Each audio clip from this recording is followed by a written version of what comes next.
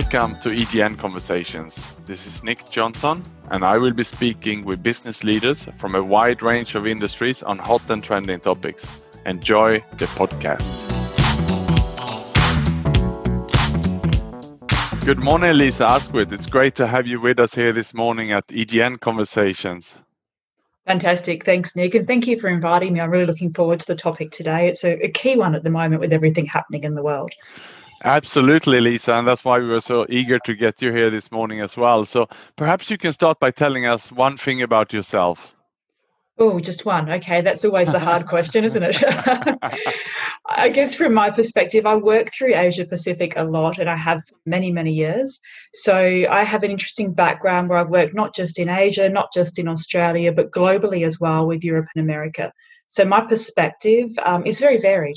And I've had the opportunity to work with lots of different organisations and industries. So it gives me an opportunity to really be able to share things that people might not have seen before. And there's obviously a very challenging business environment out there at the moment, and every country is handling it in a different way. And currently in Singapore, we are in a circuit breaker. But perhaps your work-life experience then, that you have worked in so many different countries, so many different places and companies, might have helped you during this time. How are you handling this yourself? Well, yeah, it's actually funny because I guess I've been used to working remotely for many, many years. There's no surprises here for me. I'm used to using the technology. I'm used to working from home, which in Asia itself, more so than the rest of the world, is still seen as a bit of a weird thing. You know, they're a little bit uncomfortable. Can we trust in a person to work from home and work successfully? But I've had that space set up for some time. I think for me, the bigger challenge now is I've got 2 young children homeschooling at home, and my husband also working from home. So suddenly we've gone from one nice area from a work from home perspective to having to have 4. And 2 of those with young kids means I've got to be involved regularly as well, checking in. So for me, it's not so much the technology or the change in the way I communicate, although there has been a drop back, obviously, in face-to-face meetings. It's been more around juggling everything that life is putting together right now under one roof. Yeah, no, I can understand that. And I spoke with one of our members here at EGN, and well, actually the wife and husband both worked home, and they had 3 kids homeschooling, so 5 of them in an apartment. Yeah. Yes, yeah, and it makes it so hard. I mean, trying to find a quiet space. And for a normal Skype meeting, that would be fine. I would be sitting in my office. But for today, because we need a little bit more light to be able to capture the recording properly, it's not a normal Skype meeting. So I'm hiding at the back of the house in a different area while the kids are at the other end talking to their teachers, because I can't have them in the background either at the moment. So yeah, it's that kind of juggling that happens right now. Yeah, interesting times indeed, Lisa. And the topic we wanted to speak with you today about corporate social responsibility, CSR. So perhaps you can start by telling us, what is CSR? Okay, corporate social responsibility. It's an interesting one, and it's really evolved over the last probably 20 years. Some of it a little bit by default. The actual title, the CSR title, has really only been given to it in the last couple of years. And initially it was more about companies who would do something, they want to give back, they'd want to find a charity and support, or they want to do something that was kind of feel good for the community around them.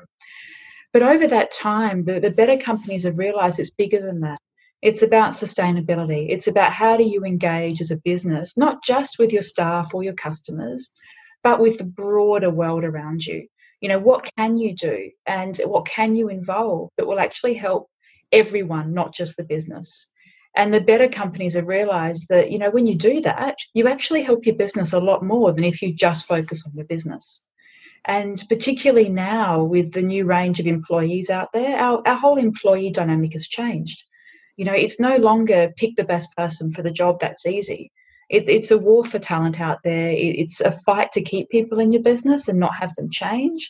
The gig economy has changed the way people accept the workplace. They expect a lot of different things now.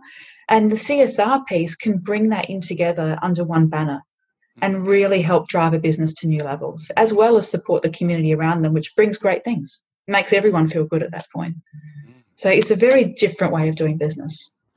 Very interesting, Lisa. And perhaps you can help us to understand, what are the 3 key things we should know about CSR? Okay, CSR is a big picture.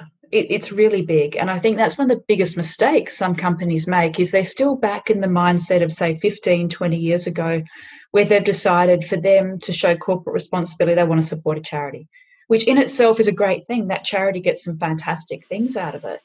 However, it doesn't engage their workforce, or it engages a very small minority. It doesn't really engage their customers, or only a small minority. So for CSR to work well, it has to be taken in by the executive. It's a big piece of the business. And it's not just pick a few things that sound good that might give back, or look for a new sustainable packaging method. It's not just that. It's much more about the values of the company. Where does that company really want to be? You've got to sit there and be introspective first and say, what do we actually want out of this? Where are our values? What do we want to achieve? Then they've got to put it into their everyday life in the business. It has to be a living piece of the business. That's the next key step. If the executive team doesn't drive it and believe in it and find a way to make it part of that business day to day, not just a separate HR function that sits there and they press the button, it won't really work. It will peter out after 6 to 8 months. It'll be a waste of money. So it needs to be embedded in the culture. And for that to happen, the third key thing is you have to bring your people on board. It can't just be the executive team saying, right, we're now going to do this. It has to actually be the people on the ground who see what's happening every day, expressing their opinions, beliefs, and needs.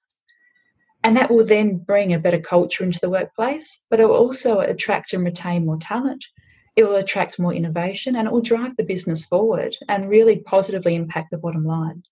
But you have to get those 3 steps right. Okay, very, very interesting, Lisa. Some great insight then. Why do companies then need to spend resources on corporate social responsibility? Yeah, look, it's a big piece, and it doesn't have to be expensive. I will make that point. It can be a much more simple process, particularly for a smaller or medium-sized business compared to the great big multinationals. But it's about the value. So you can find things that your staff and your company values and your customers value that aren't expensive. It could be regular monthly engagement with a local charity. It could be giving your staff one Friday a month off to go and do charity work. Those kind of things aren't horribly expensive, but they can be incredibly engaging and rewarding and lead to much bigger practices. I think to have a look at it for a company who's struggling with why should we spend any money on this, have a look at PepsiCo. They're a massive brand. But when Indra came in many years ago as CEO, she actually took the values of the business and made it their corporate social responsibility. And that was many years ago. And back then it was seen as that's a bit of a scary big step. That probably won't work. It's going to be really expensive and it's going to fail. It went entirely the opposite way. Their profits went through the roof. So any CFO who's looking at adopting this, have a look at their profits from the last 10 years and see when they started putting in their CSR program, which took them many years, I must say, and look at how the dollar's changed. That will give them a great case study that they can work with. Okay, interesting, Lisa. And finally, the final question for today, how can we make sense of CSR? I think the best way to make sense of it is go to your people. And that will help the business in so many ways, the leadership component, the engagement component, and the CSR component. Because really to drive a business forward and get the right values and culture, your people need to be on board. And they need to be the ones that feel that they can raise their hand and raise their voice and be heard. So if you really start at grassroots, look for teams, get teams together, encourage collaboration across the business and start to make sense of this and develop it and see what they want. It's amazing the things that will come out of that. And it will help the business in so many ways. Fantastic. Thank you so much, Lisa, for being with us here at EGN Conversations this morning. I wish you a great day. Thank you. Absolutely my pleasure. Thanks, Nick.